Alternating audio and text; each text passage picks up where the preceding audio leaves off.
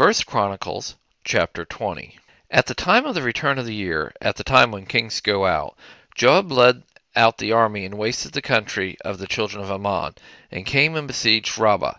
But David stayed at Jerusalem. Joab struck Rabbah and overthrew it. David took the crown of their king from off his head, and found it to weigh a talent of gold, and there were precious stones in it.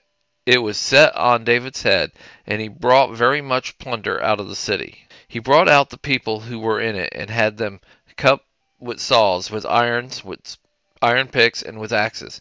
David did so to all the cities of the children of Ammon. Then David and all the people returned to Jerusalem. After this, war arose at Gezer with the Philistines. Then Shebeki the Hushite killed Sephi of the sons of the giant, and they were subdued.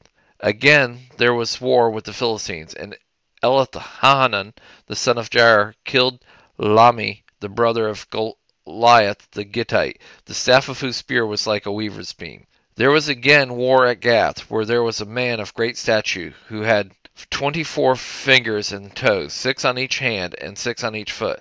And he also was born of the giant. When he defiled Israel, Jonathan, the son of Shimeah, David's brother, killed him. They were born to the giant in Gath, and they fell by the hand of David, and by the hand of his servant.